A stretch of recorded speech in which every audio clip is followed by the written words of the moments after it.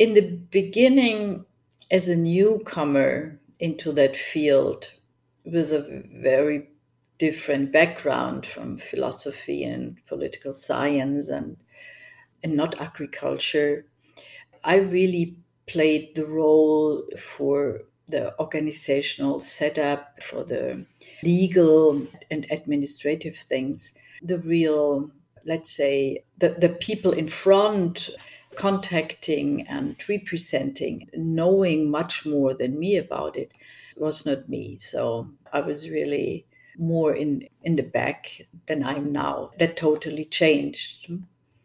But I really had to grow into that role and also into the field to really understand